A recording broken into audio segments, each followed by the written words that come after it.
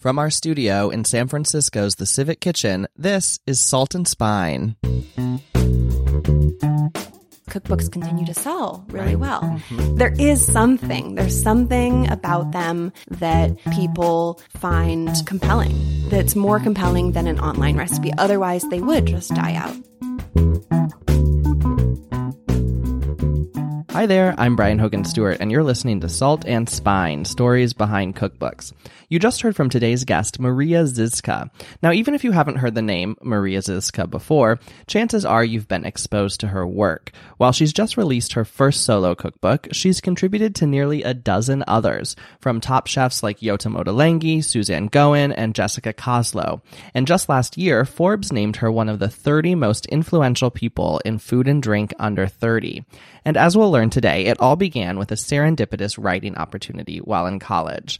And her latest, the first solo cookbook of hers, is The Newlywed Table, a cookbook to start your life together. And I had the chance to try some of these recipes from The Newlywed Table at Maria Zizka's book launch party. And let me tell you, the chocolate toast is so simple and somehow so delectable.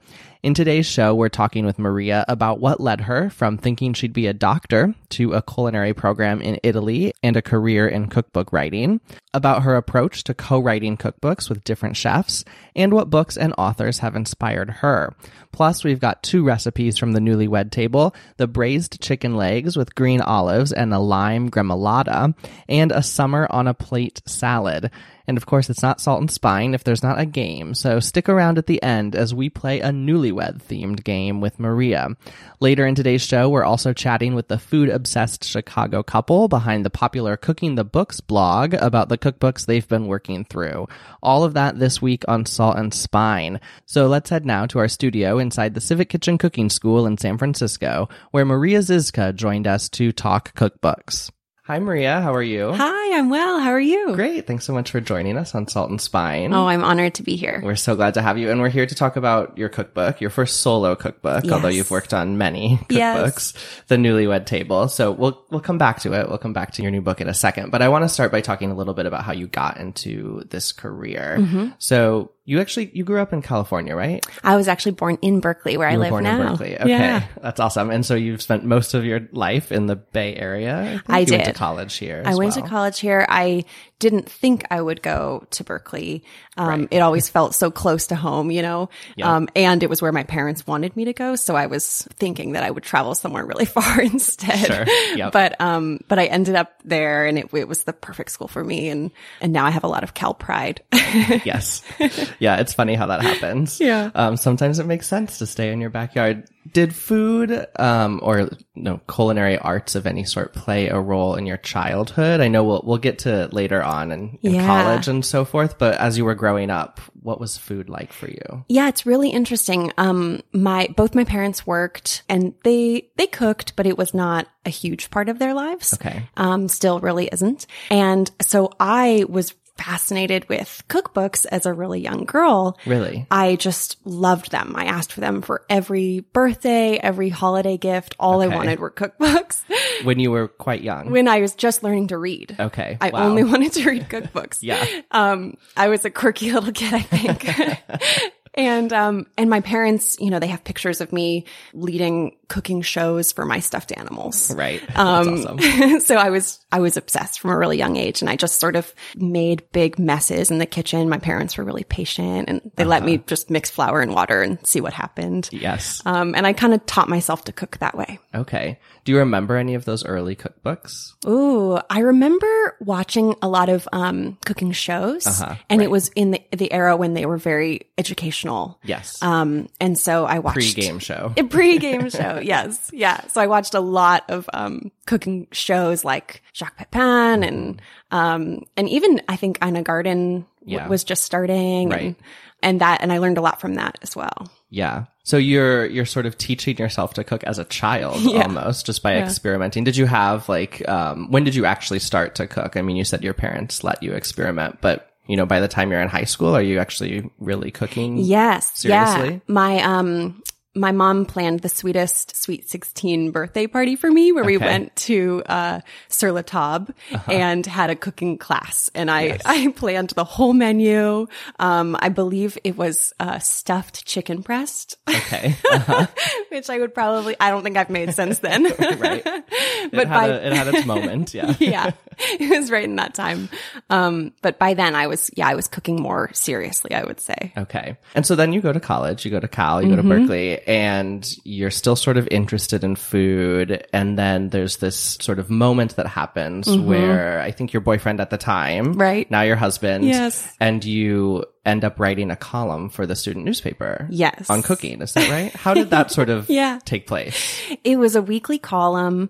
And the Daily Cal is, a really great student newspaper. And they put out a notice that they were looking for a new columnist. And my major was biology. So I didn't think there was any way I would be qualified to write that column. Right. But my boyfriend at the time, Graham, was saying to me, you should really apply and you should write about cooking and write recipes for the column.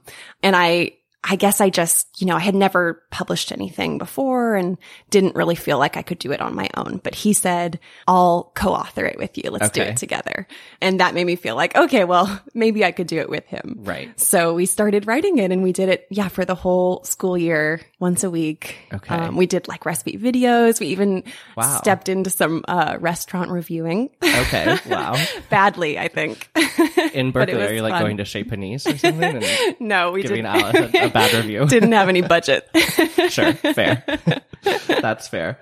So you're sort of starting to like move into food writing then. When did you realize this was something you wanted to do professionally? Was it around that time? Yeah, that's a really good question. I don't know if there was one moment or if it was just sort of building all along. My dad is an immigrant. And so it was always kind of drilled into me that I needed to have a very stable career and, make money and support myself and my family. So I just didn't even really think that it was even possible for me to do this. To be a food writer. That felt like too crazy. And my parents knew that I was good at science. And so the plan was for me to become a doctor. Okay. And I did all the pre-med requirements at Cal. Even through college, I thought, okay, I'm going to apply to medical school, become a doctor. And that was going to be like a very respectable job. Sure. And I think about halfway through college, once we started writing that column, it was just building inside of me. And I was terrified to take that leap. Like that felt, the thing that scared me most was to pursue something in a career in food. Yeah. And I think that is actually how I knew that it was the right choice, is because it was the thing that made my heart just pound. Yeah. And it still does. I'm still just as enthralled, and feel very lucky that I've been able to turn it into a career. That's so interesting. How did you do that then? So you I imagine you're nearing the end of your time in college. You're sort of having this feeling of like, should I make this leap? Should I do this thing that's sort of terrifying but so exhilarating? Right. I think you moved to New York. Is that right? Yes, my first job was in New York. It was an internship, and I was working with Slow Food in their U.S. office in Brooklyn. And I was writing. They have the Arc of Taste, and it has all of these kind of endangered varieties of fruits and vegetables that people aren't growing anymore. So I was writing descriptions of apples that once grew in, what's now Manhattan. Right. And one day the founder of Slow Food, Carlo Petrini, came to the office, and he lives in Italy, and he came for meetings, I think. And he had a translator with him, and the translator and I started talking, and I was asking him, what he does, where he lives. And he said he is a student at this university in Italy. Okay. And he started telling me about his classes, and they were like beer tasting, and cheese making, and the history of cookbooks. And it sounded like Hogwarts, honestly. This is a dream. That can't be real. Right. But I knew that sounded like the right program for me. And he said he was an undergrad, but he said they've just started this graduate program. You can go and do a master's. So I moved back to Berkeley, and I started taking Italian language classes. Okay. And I studied for a year. And I also started a catering company, very small, but I saved all the money that I was making to put toward the tuition. Sure. And I was working in a couple of restaurants here. And then finally, once I had enough and I felt like I could pass the fluency exam, I applied to the school and got in. So the master's was taught in Italian. It is taught in English, thankfully. Okay. But you wanted to But I have a wanted baseline. to learn, yes, if I was going to live there. And the undergrad program is entirely in Italian, but they choose English maybe for problematic reasons, but because it's so international. In my class, we had, I think, 17 different countries represented and like 24 students. And at this point, are you still thinking, I mean, you're thinking you want to do something in food, probably food writing. Are cookbooks sort of the thing that you're focused on at this point? Yes. You knew that at that point. At that point, yeah. I ended up writing my master's thesis on American cookbooks and the introduction of ebooks and how that changed the market. Okay. So at that point, I knew that was what I wanted to do, but I really had no idea how to take the first step into it. I kind of figured that the cookbook authors I knew were either chefs at restaurants or had been working for a very long time and so had this great knowledge. And I didn't really know what to do, but we had a 3-month period of time where we were meant to do an internship. Sure. And I wrote a letter to Suzanne Goen, who had written what was my favorite cookbook at the time, Sunday Suppers at Luke. Yes. And Suzanne Goen, the LA restaurateur. Yes. Luke and AOC. Exactly. And she, I looked up to her so much and I thought that book was incredible. So I just told her, this is my favorite book and I have some time and I'd love to come work with you if there's anything I could do. And I'm sure she gets thousands of these kinds of letters, Right. But by some stroke of luck, she was working on her second cookbook, but nobody knew it wasn't public yet. And for whatever reason, she took a chance on me and said, sure, come to LA, let's meet, see if we hit it off. And then at the same time, my best friend happened to get a job in LA. Okay. And she had this little studio apartment and she said, you can stay with me. She's a nurse and she was working the night shift. So she had this one bed in the studio apartment and I would sleep in the bed at night and she would come in the morning and get in the bed and sleep during the day. Right. That's so funny. So it was like all these different parts of the universe were sort of encouraging me to be in LA. It was kind of an amazing moment. Yeah. So serendipitous. Yes, completely. What great timing. So what was that process like then for you? You've sort of been working up towards this and all of a sudden you're working with Suzanne Goen, who's quite well-known name in the food industry and in the cookbook world. And suddenly you're working on a book with her. What was that like? And how did you sort of develop this process that you then, I think you go on to work with many other chefs on their books as well? Right. It's kind of crazy that Suzanne set the bar so high. I can't believe that she's the first chef that I got to work with. Like, I don't know what I did in a past life to deserve that, but she, talked me through the process and it was great because she had done this Sunday Suppers at Luke already. So she kind of knew what worked. Sure. But I had no idea. And so she would print out recipes that she had written. And then I would go to her house and in her kitchen, I would cook them. Okay. And she would be in the next room writing. Okay. And at the end of the day, we would sort of sit down, have a bunch of plates in front of us and taste things and talk about, what worked, what I thought was difficult, what didn't really make sense, and then go back and change. Now, at this point, you had this master's. And what is the master's in? Food, culture, and communications. Okay. So you haven't gone to a professional culinary school. No, never. But you're cooking these recipes that Suzanne Goen has written, serving them to her. Yeah. What did that feel like? It was, at first I was so scared and intimidated to cook her recipes for her. Right. You can imagine. Yes. But pretty quickly I realized that she has all of the restaurant chef skills. She knows, she has ideas about the flavor combinations she wants. And the strength that I brought to the project was my knowledge of cooking at home.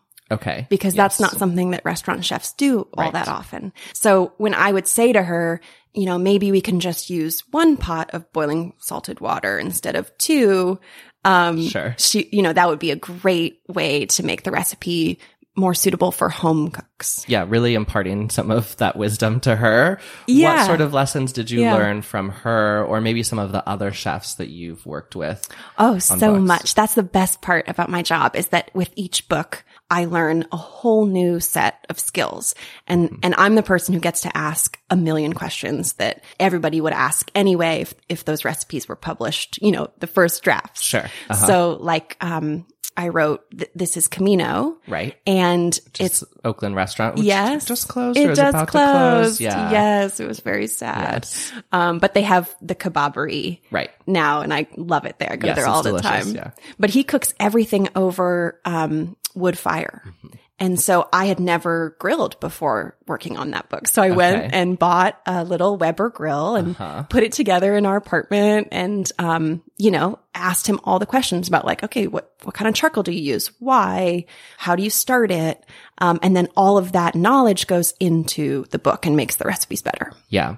And do you think that helps you to sort of not be incredibly professionally trained, maybe like incredibly I do focused on this culinary school sort of mindset, because you can then sort of work with chefs that are approaching food in such different ways? I do think so. You sort of interpret, or you sort of embody their principles in that way. You're sort of a clean slate, maybe, coming into the work on their book. Exactly. Yeah. And how does that work for you to sort of go from one chef to another chef who approach food so differently, perhaps, and sort of instill that into your I assume, day-to-day work life for some period of time? Yeah. It's when I have co-authored books with chefs, the recipes should be written as they would write them, so in their voice. Right. And I have to learn their voice, every which way. I want to know all of their thoughts about everything, not just cooking, but like how they feel about the world. So I spend a lot of time up front getting to know them, getting to know their friends, family, walking their dogs. Sure. And then once I have their voice and can write in it, I feel like it's learning another language. Yeah. And so I feel like I have all those voices in my head when I cook now. So if I'm making an herb sauce, I can hear what Russ from Camino would say about it. And I can hear how Jessica Kozlow would think about, wanting to add more vinegar to the sauce. Yeah. And it's like all these different languages. Yeah. All the way down to like specific word choice, right? Yes. Yeah. That's so interesting. Oh, it's fascinating. Yeah. I was really intrigued when I was reading your bio a while back. This word you use, you say you Americanize. Yeah. Edit and develop recipes for cookbooks. Can you tell us what you mean by Americanize? Sure. I know it's such a funny word. I've been doing a lot of it recently, actually. Okay. Working on a couple projects right now. I didn't come up with the term, and maybe someone knows a better term for it, but when a book is published, say in the UK, right, and then an American publishing house wants to publish the book here, all of the recipes and all of the writing has to be converted for American audiences. Sure. So the most basic one that you think of right away is that they use metric measurements. Right. So everything's in grams and milliliters. Right. And that all has to be changed to cups and teaspoons and tablespoons. But also there are ingredients that, like in Britain, they have, several different kinds of cream, which is very civilized. Right. And we only have just the one. Right. So if a recipe calls for, single cream, then I know, okay, we can try using half and half here. So I do a lot of testing of recipes to make sure that our flour performs the same way that flour does in another country. Yeah. It's fascinating. I'm learning so much from it. Yeah.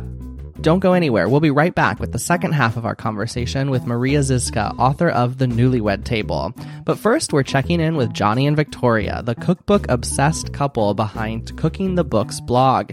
Now, this Chicago-based couple launched their cookbook-centric challenge earlier this year, and we knew we had to connect with them to hear what cookbooks they're working from right now and what lessons they've learned while embarking on this new project. So I joined Johnny and Victoria recently to discuss just that. Hi, Johnny. Hi, Victoria. How are you? Hey, we're great. How are you? Great. Awesome. I'm so glad we could connect and talk about cookbooks and some of the cookbooks you all have been cooking through. And since it's the first time we're having you here on Salt and Spine, I'd love to just give our listeners a taste of the project you all have been working on. So tell us a little bit about cooking the books and what you've been doing for the past, I think, over a year now, right? It's been 6 months. 6 months. Okay. Wow. Time flies. Yeah. Each week we choose a different cookbook from our collection because we had a huge collection and we weren't using our cookbooks. So we decided to take a cookbook from our collection and make dishes together. And then we just decided to share the results on Instagram and our blog. Awesome. And you've had great reception, right? I mean, you have thousands of followers now. People are really engaging with your content. Yeah, it's crazy. It just kind of exploded. Yeah, and we're on our 35th book this year. Wow. So we're moving at a pretty good clip. It all started with Jerusalem back in January from Ottolenghi. Okay. Yes. Yeah. One of our guests, one of our friends, Yotam Ottolenghi. Absolutely. And what have you been cooking through lately then? What books have been on the table the past couple of weeks? We just completed and posted the results of 6 Seasons by Joshua McFadden. Great book. I think that we were actually kind of looking through a recap for the year, and that actually made both of our top 3. So yeah, it is a really great book. Yeah. We also finished Ottolenghi from Yotam Ottolenghi and Semi Tamimi. I think that's it is the only author that we've replicated, 2 books since we started this project so far. Okay. And he has quite a few. So easy to work through they'll them. be featured as well in the future, but definitely a favorite. And then we just started this morning actually posting our stuff from Chinese Soul Food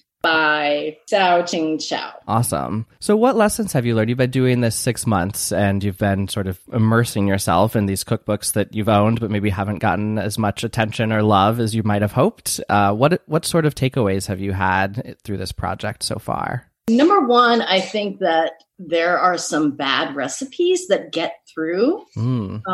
There's only been a small handful of things that we have made that we're just like, nah, we can't post this. I mean, we follow the recipe and it doesn't turn out.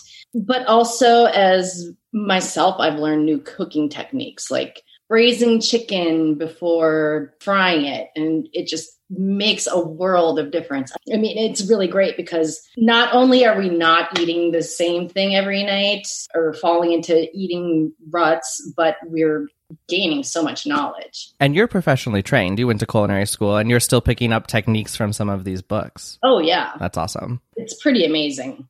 Have you had any favorite recipes from some of these books? I really like the milk pork from a book called Night Market that we just finished sharing on social media. That book also was fantastic, and that would definitely be in my top 5 if I included that. Yeah, and that's a Thai book, right, from the Los Angeles restaurant? It was a really fantastic book. I mean, the techniques are probably a little bit more involved just as far as some of the prep you have to do, but I wouldn't necessarily call it like chefy or anything. No, but not at all. Maybe not something you'd consider making on a weeknight, but worth the extra effort for sure. Awesome. For me, I think the fennel cherry tomato crumble gratin from the Ottolenghi book was a standout. And it was really special because we had just harvested a bunch of cherry tomatoes from our garden. And there's nothing more spectacular than a freshly picked tomato. And the dish was like rich without being cloying. And it was gorgeous. Yeah, that was a good one. Sounds delicious. What's on the radar? What books are coming up soon? And how can folks plug in to cook along with you? Up next, and this is actually one that we asked our followers to choose between 3 books. And the one that went out was Zuni Cafe. It's kind of like a legendary book. It's a James Beard Award winner. Yeah. We've eaten there. The food was outstanding. So we've got Zuni Cookbook by Judy Rogers. We're doing Tex-Mex by Ford Fry. And then Guerrilla Tacos, which was an interesting one. One thing you should know is that we do work ahead of what you see on social media. So when we start posting something, it's probably a book that we completed 3 or 4 weeks ago. Okay. So we always have some stuff on deck. And then there are also a few select books that we kind of work on over a period of weeks. Victoria just finished a baking one that she posted the results of. Another one similar to that was Guerrilla Tacos by Wesley Avia, and that we're finishing that up.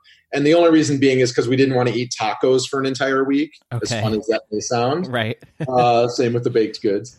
So we spread them out over a period of weeks. And then when they're ready, we just post them all at the same time. We just started cooking out of Korean home cooking, which is so great. Oh, exciting. And how can people get involved? How can people cook along with you or follow the books that you're cooking through for inspiration? We're on social media, specifically Instagram and Facebook. Instagram is probably the best place to check out what we're up to. And then we also, if you're local to Chicago, we just started teaching a weekly cookbook class at Fearless Cooking. And we choose a different cookbook each month and feature a dish. And everyone comes and participates and cooks and eats. And it's a fun time. That sounds like so much fun. I wish I lived in Chicago. I would be there every week. Well, this was so great. Thank you, Johnny. Thank you, Victoria, for cooking the books. And we will be checking in with you again, hopefully in a couple weeks, and following along on social media and cooking along with you. All right. Sounds great. Thank you for having us. Yeah, thank you. Remember, you can find a list of nearly a dozen cookbook clubs at saltandspine.com to join in on the fun from your home kitchen. And stay tuned as we check in on some of our favorite cookbook clubs across the country. From Jacques Pepin and Nigella Lawson to Samin Nosrat and Allison Roman, and today's guest, Maria Zizka, Salt and Spine is the leading podcast featuring in-person interviews with your favorite authors. And I love telling the stories behind cookbooks by sitting down with dozens of your and my favorite cookbook authors. Plus, we publish recipes, author excerpts, hold cookbook giveaways, and so much more. Now, if you love our show, you can join the Salt and Spine community and support our effort to bring you top-notch interviews and the best cookbook content. Starting at just $2 a month. You'll have access to lots of perks, from Salt and Spine bookmarks to t-shirts to cookbooks and so much more. And you know, this podcast is really only possible because of listeners like you. And I can't thank you enough for listening and for your support. You can find out more on how to join the Salt and Spine community at patreon.com/saltandspine. That's patreon.com/saltandspine. And now back to our conversation with Maria Zizka, author of The Newlywed Table, a cookbook to start your life together. So when did you decide it was time for your first solo book? And how did you decide it would be a newlywed book? Well, I was living in New York. Okay. And shortly after Graham and I got engaged, I started looking for books that had recipes that two people could cook together. Sure. So I went to the Brooklyn Public Library and I found this whole section of newlywed cookbooks. And I hadn't even really heard of that before then. I didn't know that this was like a little subgenre. Okay. But there were a bunch of them. And I started flipping through them and I was really disappointed. I felt like there were all these outdated gender norms for one thing. Sure. And then all of the recipes were about cooking for someone else, which is a really lovely thing to do. Right. Of course. But I wanted recipes where you cook with somebody else. Okay. So I talked to my agent on the phone and I was kind of ranting about these books. Right. Like, can you believe that, right. that this is that way and these tired stereotypes still exist? And, it didn't reflect our reality at all. And our friends, it just seemed like only one specific kind of couple with unlimited resources and unlimited time. And that just was not our lives. Yeah. So I was ranting and she is really great. And she said, tell me more. How, if you wrote that book, how would you write it? And, right. And I said, well, I have tons of ideas. I would do this and that. And she said, okay, send me an email tonight with a little paragraph that is, what we just talked about. And that little paragraph grew into the full book proposal that became The Newlywed Table. Wow. Isn't that so fascinating how this book can just come from that little spark at the just library? That moment. I know. Yeah. That's so interesting. And newlywed cookbooks of the dated kind that you're referencing used to be a relatively significant genre, right? I think decades ago, that was sort of a real thing that people really expected and wanted when they got married. Absolutely. Yes. It was a common wedding gift. And that was part of what got me really worked up too, is that all of these couples were receiving this book as a wedding gift, and it might be their first cookbook that they are cooking from. Sure. And I just didn't want it to be, where a woman has to cook for a man. That was not what I wanted to have spread. So I thought a lot about that when I was writing The Newlywed Table and how I wanted to just update it for the 21st century and have it be this really modern book that worked for couples of all kinds. Sure. And what sort of factors were you thinking about when you were putting this book together? I mean, it's not just recipes that serve two either. There's recipes to have, a dinner party. Friends over. Yeah. What sort of things did you want to make sure were encapsulated in this book for newlyweds? That's a great question. Well, I started by thinking about the kinds of recipes that are easier to make and more fun to make with somebody else. Okay. So, think of have you ever made aioli and you have, the bowl with the egg yolk and then you're whisking in olive oil drop by drop by drop. Right. And so one hand is whisking, one hand's holding the bowl, and then you need another hand to pour the oil. Yes. So that. Or the little wet towel trick or, to hold the bowl in place. A very good if trick. you don't have another hand, yes. But yeah, if you have another hand, bring them in. Right. Yeah. So that was, things like that. Or I find that when I, am salting and peppering a cut of meat, that I feel like I go and wash my hands like 5 times because I salt and then I have to flip the meat over and then I have to go wash my hands again. Right. So that's another thing that's really helpful to have somebody else with you in the kitchen to do. And so it's kind of started with these core, I guess they're techniques really, or principles and recipes. And then from there, it kind of built out so that the beginning of the book starts with, if you were just learning how to cook, these could be great basic recipes that you would start with for busy weeknights. Okay. Just the two of you. Yeah. And then as you become more confident cooking together and you feel like you're working together as a team well, then you start having friends over and the recipes in the middle of the book serve more 6 to 8, for example. And then there's this kind of arc where at the end of the book, there are recipes that you would make together that are like kitchen projects. Sure. For a long weekend, like a batch of jam. Right. Or, preserved lemons or homemade bitters. Right. Things that just the two of you would work on together. Yeah. And your husband, Graham, designed the book as well. So this is really a collaborative project between the two of you. Fits the theme. In so many ways.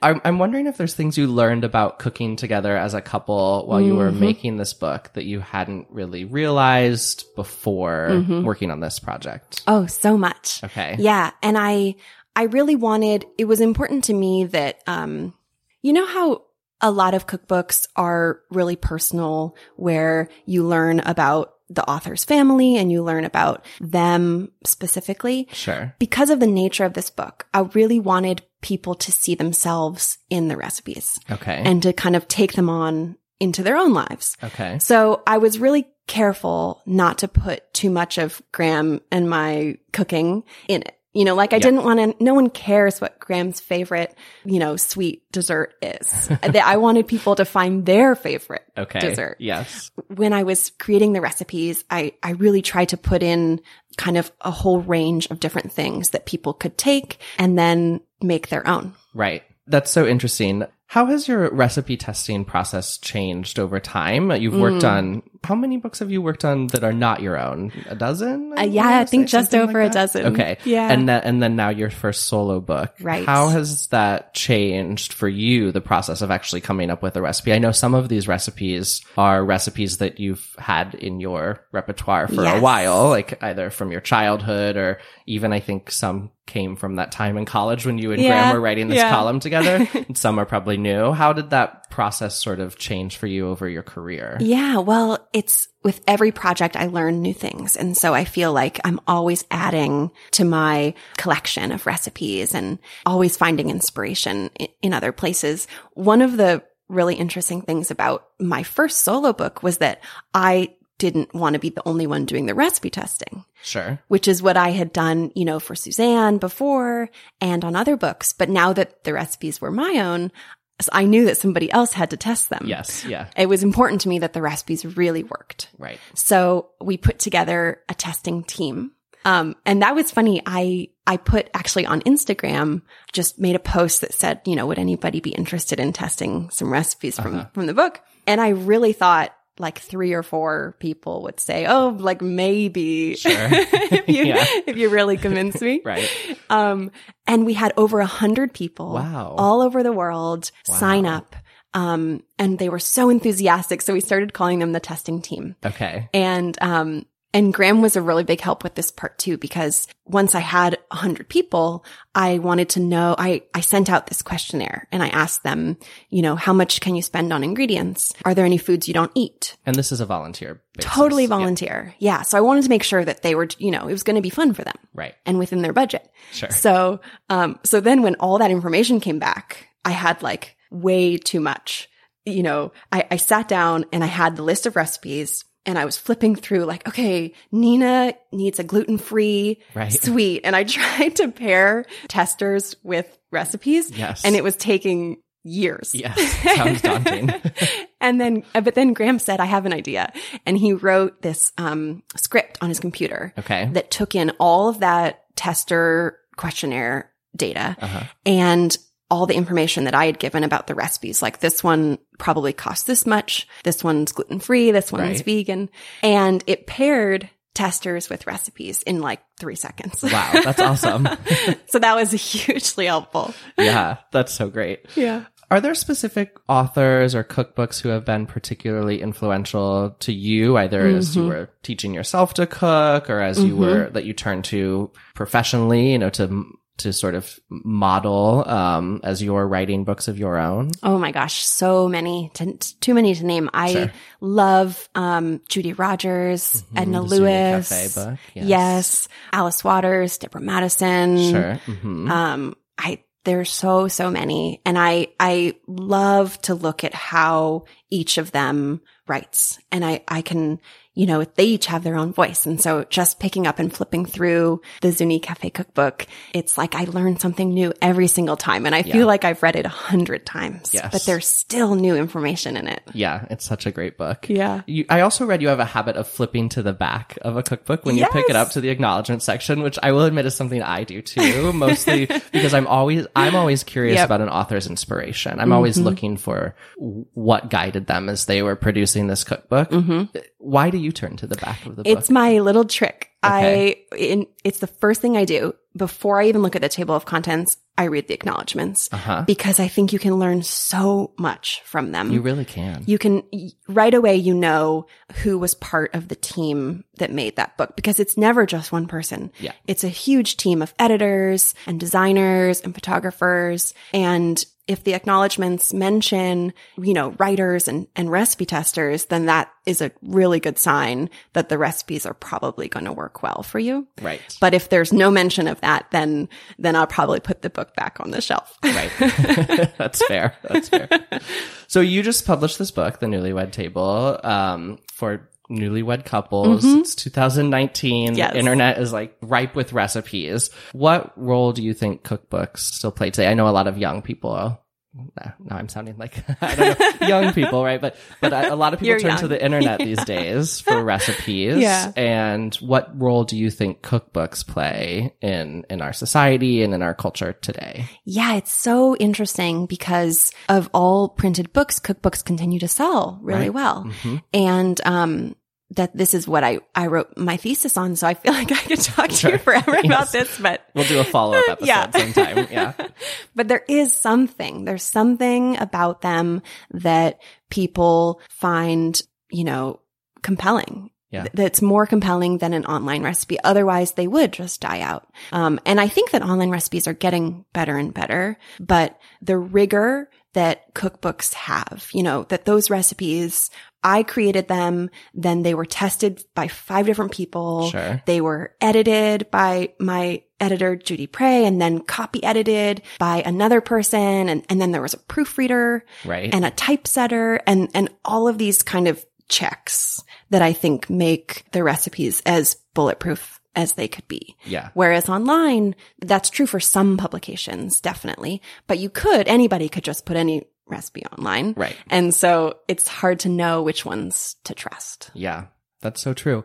Well, we always end with a little game. So I thought we would steal some inspiration from the Newlywed Table. Oh, good. And I have some cards in front of you. There's different categories, proteins, vegetables, flavors. Blue is the secret ingredient, and those are more challenging items. But I'm going to give you an event, like a theme, what you're preparing a dish for. And you can draw as many of these cards as you want, but then I want you to come up with a dish that you would make to fit that theme. Oh, okay. So for Fun. instance, our first one is going to be newlywed couple. It's a Monday night night date night. We want to do something special on Monday night, make a nice meal, and we're going to use these ingredients. So however many you want to draw. Okay, let's see.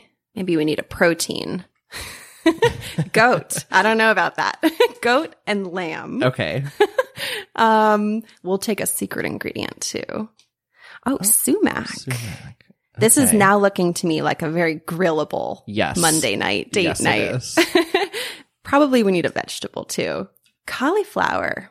Okay. I like this. I feel like you could do something here. Yeah. So what do we make? Well, I would probably do, because it's a Monday and, you have to work tomorrow morning, you don't have a lot of time. So I would probably do like a quick marinade with sumac, salt and pepper, and olive oil. Okay. Just really basic, but flavorful. And then fire up the grill and cook the meat pretty hot. Yeah. And then, have it still be medium rare in the middle.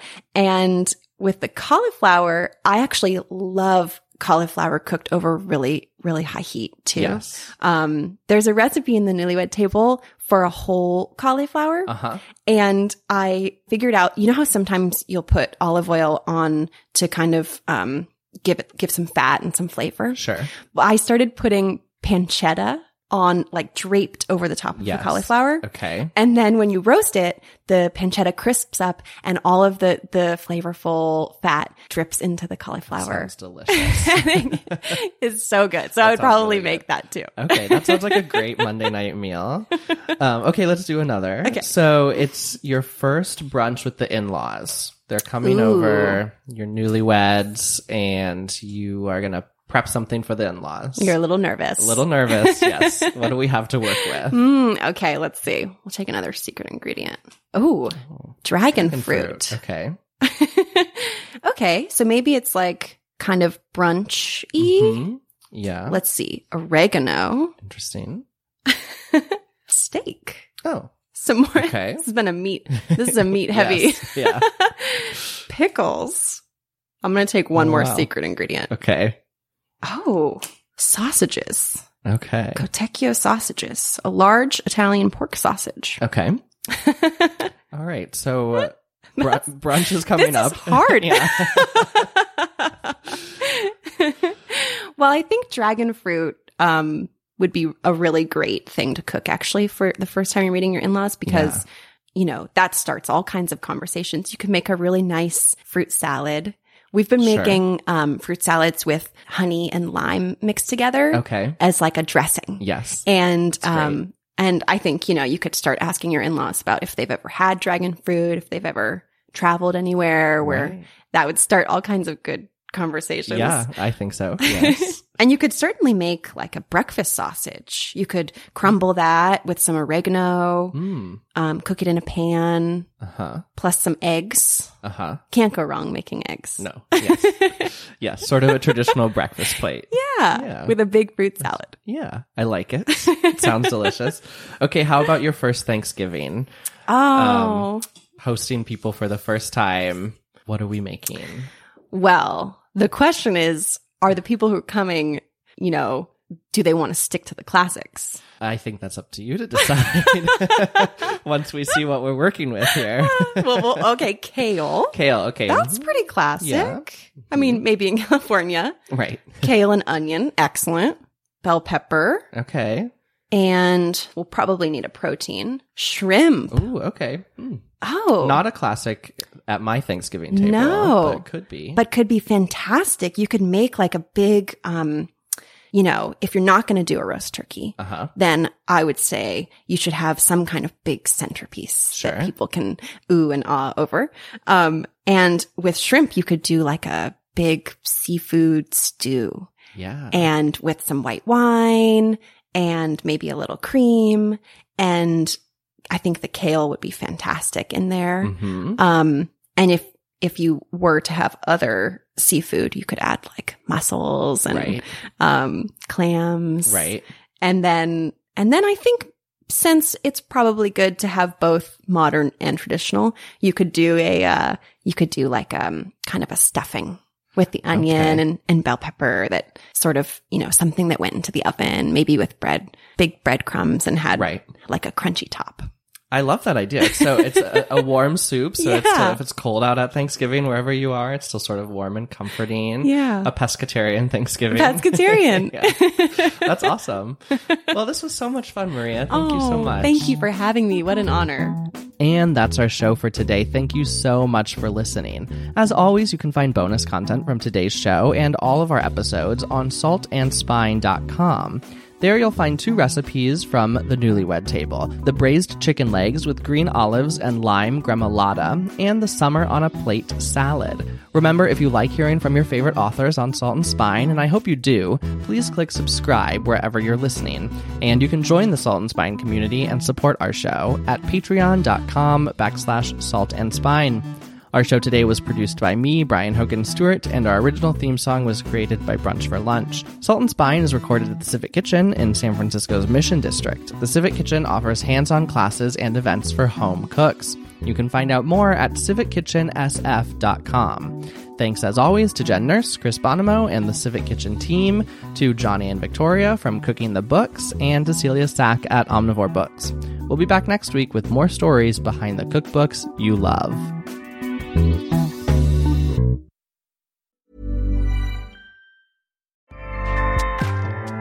Acast powers the world's best podcasts. Here's a show that we recommend. Hey, happy listener. I'm Yardley. And I'm Dan. And I'm Dave. And we are the hosts of the true crime podcast, Small Town Dicks. On our podcast, detectives from small towns all around the world give us their firsthand accounts of the memorable crimes they investigated in their small town. The new season of Small Town Dicks is out now, but if you're new to the podcast and you want to start at the beginning, we have over 125 episodes for you to binge. So please join us for an original take on true crime. Small Town Dicks, available wherever you like to listen. Acast helps creators launch, grow, and monetize their podcasts everywhere. Acast.com.